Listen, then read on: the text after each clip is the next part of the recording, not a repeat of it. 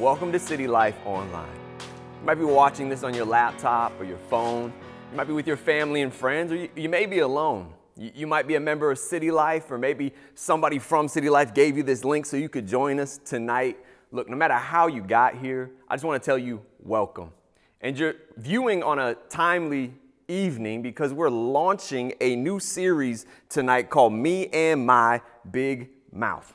And we're set to launch out of James chapter 1 tonight, verses 19 through 21. So if you have your Bibles, you can turn there. And if you're taking notes, you can jot that down. And while you're doing that, I simply wanted to share from a story in history. And it's about the 7th president of the United States named Andrew Jackson. Maybe you recognize the name, maybe you recognize the face from the $20 bill. But again, he's the 7th president of the United States who fought in not one, but two wars. The Revolutionary War and the War of 1812, and he lived to tell about it. And in becoming a vet of these wars, he didn't retire from a life of violence. He actually had a habit of challenging other people to duels at the drop of a dime. Matter of fact, while serving in the Senate, he challenged and killed another man in a duel for him accusing Andrew Jackson of cheating in a horse racing bet and insulting his wife. According to one biographer, Jackson had the reputation of a volcano that only the most intrepid or recklessly curious cared to see erupt. He was a serial duelist. He was addicted to duels. Right? And some put the number of duels that he challenged people to in the dozens, upwards of 100. And again, he lived to tell about it. Matter of fact, he lived to the ripe old age of 78 after this life of violence and died at peace in bed. And at his funeral, in spite of the enemies he made in life, again, he was the president of the United States. So this was a well-attended funeral. And joining him at his funeral and all these people was his pet parrot named Polly. Yes, it was a parrot, one of the parrots that would echo the words that were said by its owner around the house. And yes, as we just learned about his character, you can imagine that this didn't end well. Before the sermon could even get going at his funeral, all of a sudden a volcano of curse words and 4-letter words erupted from the back of the funeral. And heads turned as, again, there was just this chorus of cussing from this parrot in the back. They had to actually remove the parrot from its owner's funeral. Now, this is a wild story, and it's clearly very unique. But I share it for a couple reasons. And the first is to ask the question, if all your words that you utter in the privacy of your home were uttered at your funeral, would you be at peace with that or horrified? If all your words were broadcast publicly, would you blush? Because again, this may be a very unique story, but it points to a universal truth. In Matthew 12:36, Jesus says, I tell you this, you must give an account on Judgment Day for every idle word you speak. Every single idle word. Now, for reference, maybe you just shrug this off and say, yeah, whatever. If all our words were put into print, the average result would be this. A single day's words would fill a 50-page book. In a year's time, the average person's words would fill 132 books of 200 pages each. Now, all of a sudden, this idea that God has a divine wiretap on all our conversations and he's going to judge our every word, it gets really real. Right? Our private, present words are going to have future consequences. There will be a day of reckoning for every word that we've spoken in our lifetime. And maybe you would say, this all sounds like overkill from like an overbearing God. Why is it such a big deal? Because words are serious and they're to be taken seriously. In the book of Proverbs in the Bible, it says that words carry the power of life and death.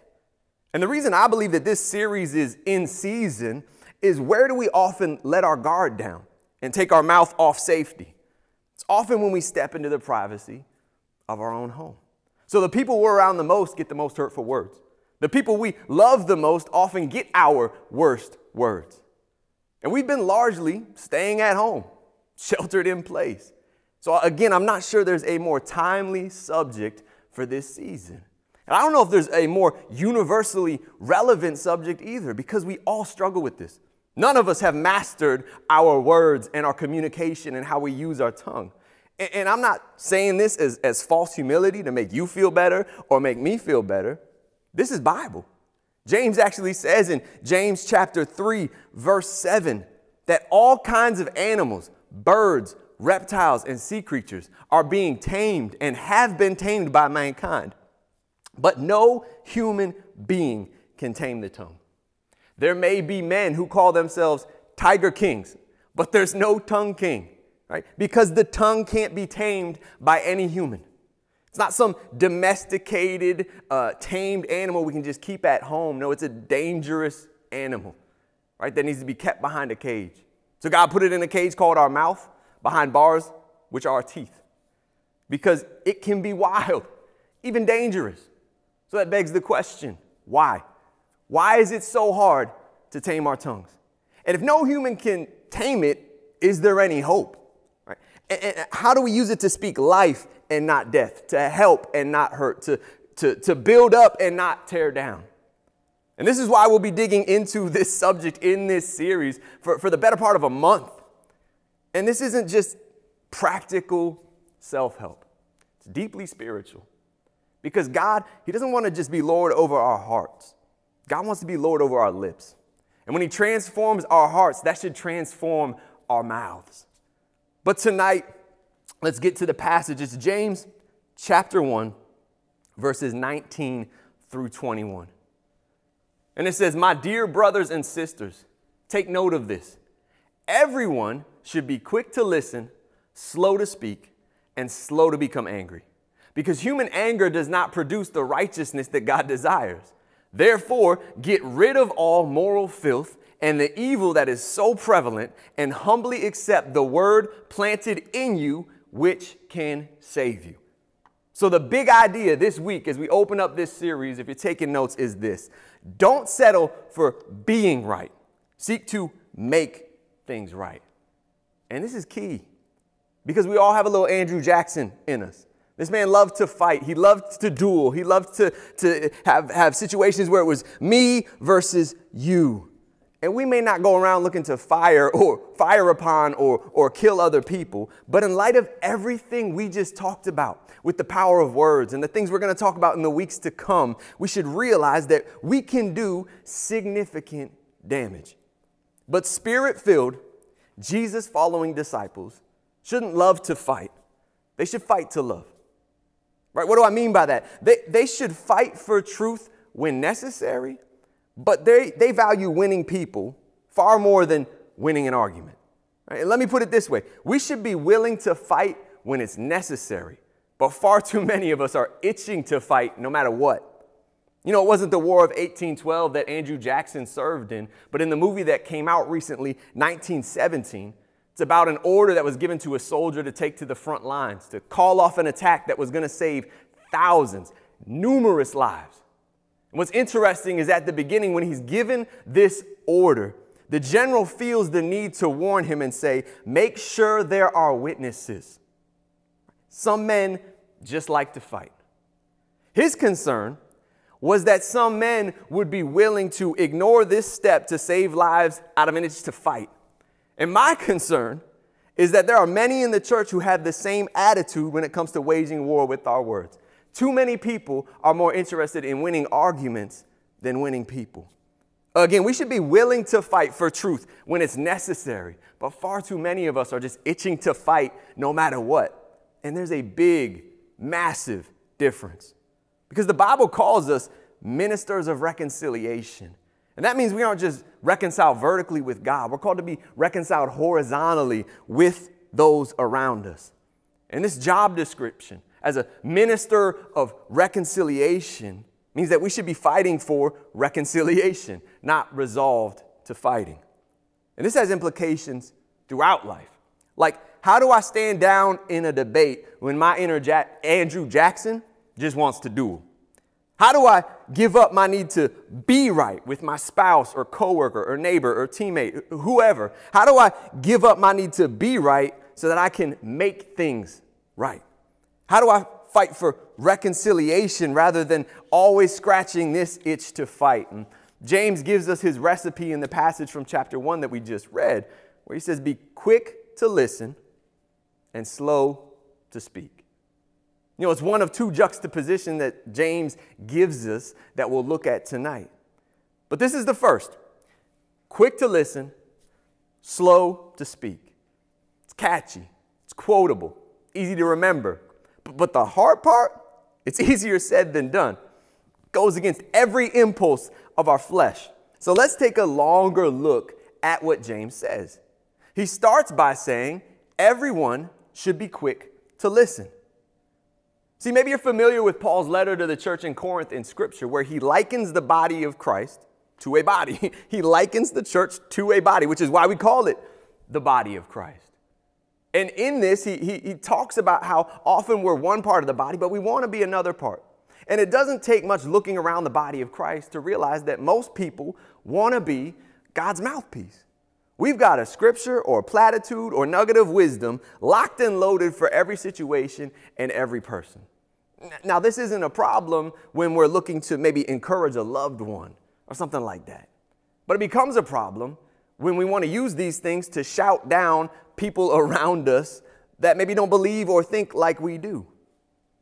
Right? But you know what's just as important as the mouth that far fewer people want to be is God's ears. Right? Psalm 116:2 says, because God bends down to listen, I will call out on him as long as I live. The revelation of God's goodness that sparked this statement of faith was not his voice or truth spoken or him addressing the situation. It was simply this revelation that God listens. He hears. And not just that, he cares. So the question is, do you? You know, God in the flesh demonstrated this same practice of listening. I've been reading through the Gospel of Mark this week, and I've been reminded of this fact that in some 60 plus conversations in the Gospel of Mark, Jesus asks no fewer than 50 questions. This is the all-knowing God in the flesh, right? This is Jesus who in some situations, right, he's reading the Pharisees' minds as the Bible says they're thinking on the other side of the room, and he addresses it. Jesus knows things. He doesn't need to ask all these questions. So why does he? I believe it's because he's modeling for us that we should be quick to listen, slow to speak, quick to ask questions so that we can show care, concern, compassion, empathy, and understanding, because those are all elements of love. May we be people that are quick to listen, because when we use our ears before our mouth, the second step becomes easier, which is simply be slow to speak. You know, Pastor Fred and I have had some laughs as we've started doing church online, because on the platform you can see the views, and the viewers spike about 10 to 15 minutes into worship. And we laugh because it's just like if we were hosting physical church, but the same people that would have been late there are still late, even though all they got to do is maybe turn from the kitchen and take a couple steps to the couch, right? There's no helping that inclination to be late. And there are a few areas in life where it should be your goal to be late. Like that, it should be your aim to be late. But one place you should definitely be late is when you're in a discussion and you're ready to push back. When you're itching to respond to your spouse or make your counter argument, be late. There's a proverb that echoes what we read in James, and it's Proverbs 29:20, where it says, "Do you see a man who speaks in haste? There is more hope for a fool than for him." And this verse is bigger than the old adage your mom used to tell you, right? Think before you speak. It's also about making sure people actually care about what you have to say when you speak. Because if you want people to not care about a single word you have to say, show them that you don't care. Be quick to speak, be slow to listen, don't care about their side, and that's a guarantee. People will care about what you have to say when they know that you care about them. How do you do that? Be quick to listen and slow to speak. All right, James holds up these two opposites, speaking and listening, opening up our mouth versus opening up our ears. And so far, the focus is being measured in our speech and studious in our listening. Because if you're faithful in that, then again, the next part, which seems hard at first, becomes a lot easier. And that is to simply be slow to become angry. You know, many a theologian and commentary compares the book of James to the Old Testament wisdom scriptures, which is Psalms, Proverbs, Ecclesiastes, and so on. And as we talk about anger, I should take note that in the Old Testament wisdom literature, where there's often juxtapositions of the wise and the fool, anger is always, without exception, 100% of the time tied to foolishness. And Ecclesiastes 7:9 is a great verse for our outrage-addicted culture because it says, "Don't be quickly provoked in your spirit, for anger resides in the lap of fools." Now, will you feel anger in life? Absolutely, right? Is that a sin? No. Is righteous anger a thing? Yes. But Ecclesiastes 7:9 says this anger, it can't take residence in us. We have to let it go. We can't hold on to it. And Ecclesiastes 7:9 also echoes these words of James that we shouldn't be quick to get angry. We shouldn't have a short fuse and thin skin that just wants to duel and duke it out like Andrew Jackson. As we'll look at in the weeks to come, James continues in James 3. And he says that there are few things more destructive than words, especially words that are spoken in anger. You know, Alfred Nobel was the man who invented dynamite, right? And he had the vision that it would be used to clear terrain for roads and bridges and make way for construction where there's rough terrain. But within a matter of just a few years, it had been weaponized and militarized. And this invention that he created with a vision for construction was being used for destruction and even death and murder. And he lamented this reality so much, and he mourned this reality that his legacy was tied to this so much that it's why he established the Nobel Peace Prize. He wanted his name to be tied to something that was constructive rather than destructive. And why do I share this? Because when we look at what James is saying, there are explosives in your palate. There is TNT on your tongue. And like dynamite, your words can be constructive and used to build people up, or they can be destructive. And when your words are given to anger, they're weaponized. And this is why James tells us to be slow to become angry when addressing our words and our mouth. But to pivot off dynamite sticks, consider this other kind of stick, a talking stick. What's the talking stick? Well, it's been around for centuries in Native American culture. You see, in this culture, when the atmosphere would become tense, when conflict was in the air and two tribes seemed at an impasse and on the brink of war, they would come together and they would break out the talking stick. And in this meeting, only the person with the stick could talk, right? And they would share. And they would share their perspective. And maybe they would pass the stick to somebody who could deepen their perspective and share their perspective and what they were feeling and what their situation was. And only at the point where they felt they had been heard, they had been understood, would they pass the stick to the next person. See, this practice was so effective in disarming situations because it understood what's at the heart of James chapter 1, verses 19 through 21. That the more you listen, the more you'll learn. That the more you listen, the more you can empathize with another person's situation, with their feelings, with their humanity. Right? And when you can empathize with somebody's humanity, it's not going to be easy to become angry with them. Now notice, understanding someone else's perspective when using the talking stick comes before making my point. And it's because the goal isn't to change minds. The goal isn't for me to be right and you to be wrong, but to make things right.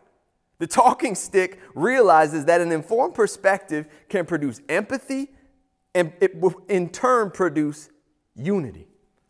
And all of these things that James is saying in James chapter 1 and beyond, they carry a heavier weight when you realize what he was addressing in the church. The church at the time that James wrote this letter had become divided on all kinds of fronts, whether it was racial with Jews and Gentiles, or it was socioeconomic with the privileged and those in poverty. And you look around God's church today, we're still divided on all kinds of fronts, whether it's doctrinal or cultural. It might be political, socioeconomic, racial, but instead of Jew and Gentile, it's black and white. And if the church is ever going to overcome division with diversity and walking in the unity that God desires, it's going to take people who are slow to speak and quick to listen. It's going to take people of one culture, often the predominant culture, passing off the talking stick and asking the question, what else don't I know? What else don't I yet understand? Being slow to speak and quick to listen. Because listening produces empathy, and empathy will produce unity. I mean, just think about the way that we often talk about those who vote differently or behave differently or think differently than we do personally. We ask questions like, how could they do that? How could they say that? How could they be all right with this? Or how could they do fill in the blank and still call themselves a Christian? And we don't necessarily present these questions as genuine questions, right? They're declarations we make, and then we return to our echo chambers and our hall of mirrors. But the fact that they're in the form of a question is telling, because it means we don't know. And life 101, if you don't know something, ask the question. You know, we often grossly overestimate how much we know about other people and situations that we haven't even walked in. There's a great proverb, again, Proverb 18:17, that says the first to speak in court sounds right until the cross-examination begins. And I share that because in the court of Justin White, right, you know who always gets the first hearing? You know who always gets their perspective shared first? That's easy. Me. And it's not just even my problems with people I'm unfamiliar with out in the culture or in the body of Christ. It's with some of the people I'm most familiar with, like my own bride. Again, I'm always the first to speak in my own court, which means I have my closing statement and my judgment locked and loaded before Steph can ever give her side of the perspective. I can establish a narrative, have my storyline all cooked up, and start getting fired up and sliding into anger based on it before I ever hear Steph's side of the story. And that's why the concept of the talking stick is so useful. That's why James is telling us that we can avoid anger by being quick to listen and slow to speak. And then James hands us our second juxtaposition. He juxtaposes this anger that we so easily can slide into with the righteousness that God desires in us. He says anger doesn't produce the righteousness that God desires. See, when the focus, it's not reconciliation, but it's about being right. What's the root? Certainly not the righteousness God desires. It's self-righteousness. Oh, I know I'm right. I want you to know I'm right. I want everybody to know that I'm right. But James would say, look, that's not the right. I'm going to say it again. That's not the right. We're concerned with looking right. God wants us to be concerned with loving right. And that means that our concern, our chief concern and our focus isn't being right at one another or versus one another. The chief concern for us becomes being right with one another, because we aren't called to duel. We're called to reconcile. So the questions practically as we apply this that flow from this passage in James, in disagreements, am I more focused on being right at someone or being right with them? In conversations with my spouse, am I more concerned with being right or being reconciled? In conversations within the bride of Christ, am I more concerned with being right or making things right? In political disagreements, do I, like the 7th president of the United States, impulsively duel, or am I slow to speak and quick to listen? Our words matter. There's TNT on your tongue. And anger weaponizes our words, but righteousness will use it to construct the bridges and roads that make reconciliation possible. But to close, we got to look at verse 21. And it's where James writes, therefore, basically saying, now that the goal is clear, not winning arguments, but winning people, therefore, here's the conclusion. Get rid of all moral filth and the evil that is so prevalent, and humbly accept the word planted in you, which can save your soul.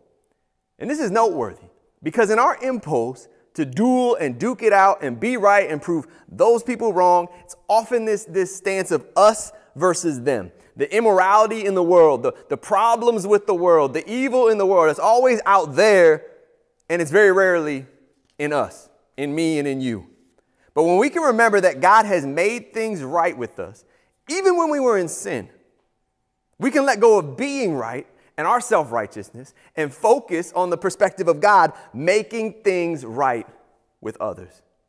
You see, when James says get rid of evil, the Greek word speaks of malice or a desire to get back or pay back, which is so prevalent in our tit-for-tat culture where we want to dunk on everybody and drag everybody.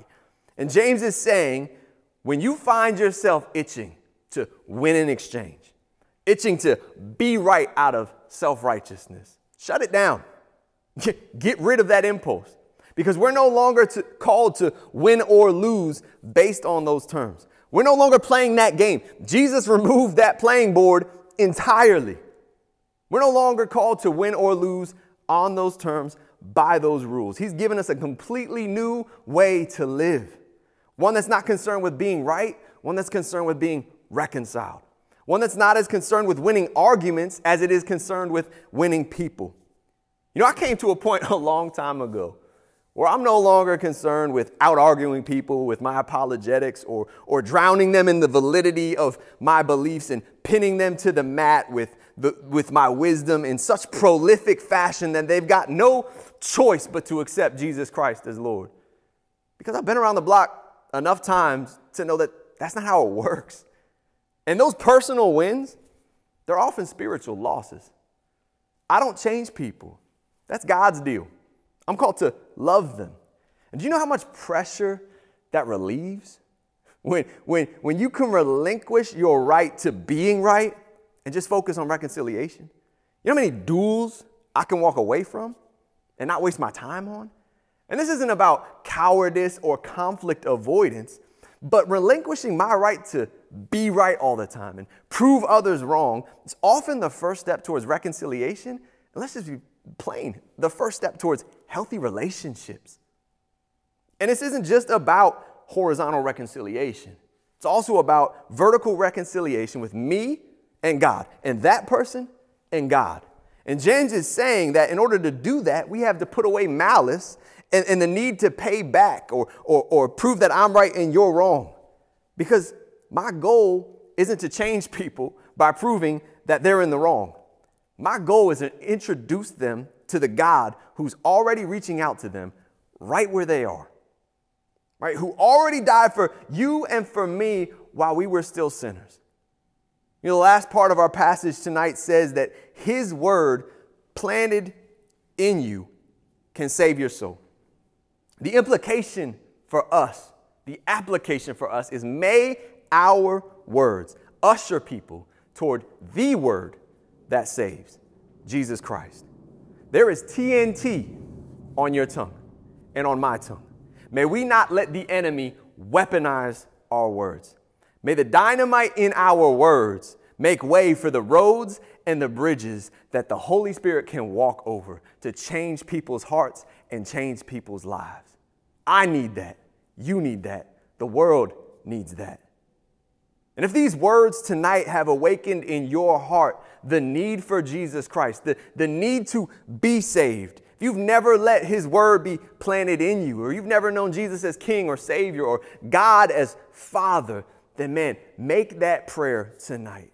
There's going to be a box that opens up over here that gives you the option of accepting the Lord as Savior. And you can take another step and receive prayer because we'd love to rally around you. We'd love to resource you because we firmly believe that that decision is the most important, significant decision you will ever make. So if that's you, take that step. We'd love to pray for you. But let me pray for all of us tonight as we close.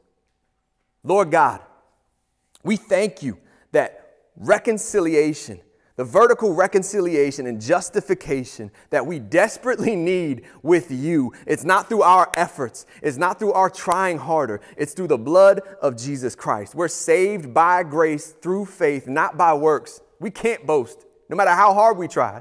And we thank you for your grace, Lord God. And God, we know that you also call us to sanctification, to look more like Jesus day by day. And we know that one place that we haven't arrived and we may never arrive this side of heaven is with our words. So God, we ask that the same way that we ask you to be Lord over our heart, be Lord over our lips. The same way we want you to transform our heart, transform our mouth, and let our words be the words that usher people to the word that saves. Help our words, our lives, our church, our communication, our conversations, our relationships bring you glory, Jesus Christ, because we love you and we praise you and we worship you, not just here in online church, but in our lives. We do it to your glory in Jesus' name. Amen. We'll see you next week. What an incredible word from Pastor Justin. We hope that you were challenged and encouraged as you were watching tonight. This new series, Me and My Big Mouth, is only just getting started, so make sure to tune in again next week and invite some friends. You can find tonight's and all of our online services as well as additional content on our YouTube page. If you visit, be sure to like and subscribe. Thanks for joining us tonight, and we hope to see you again next week.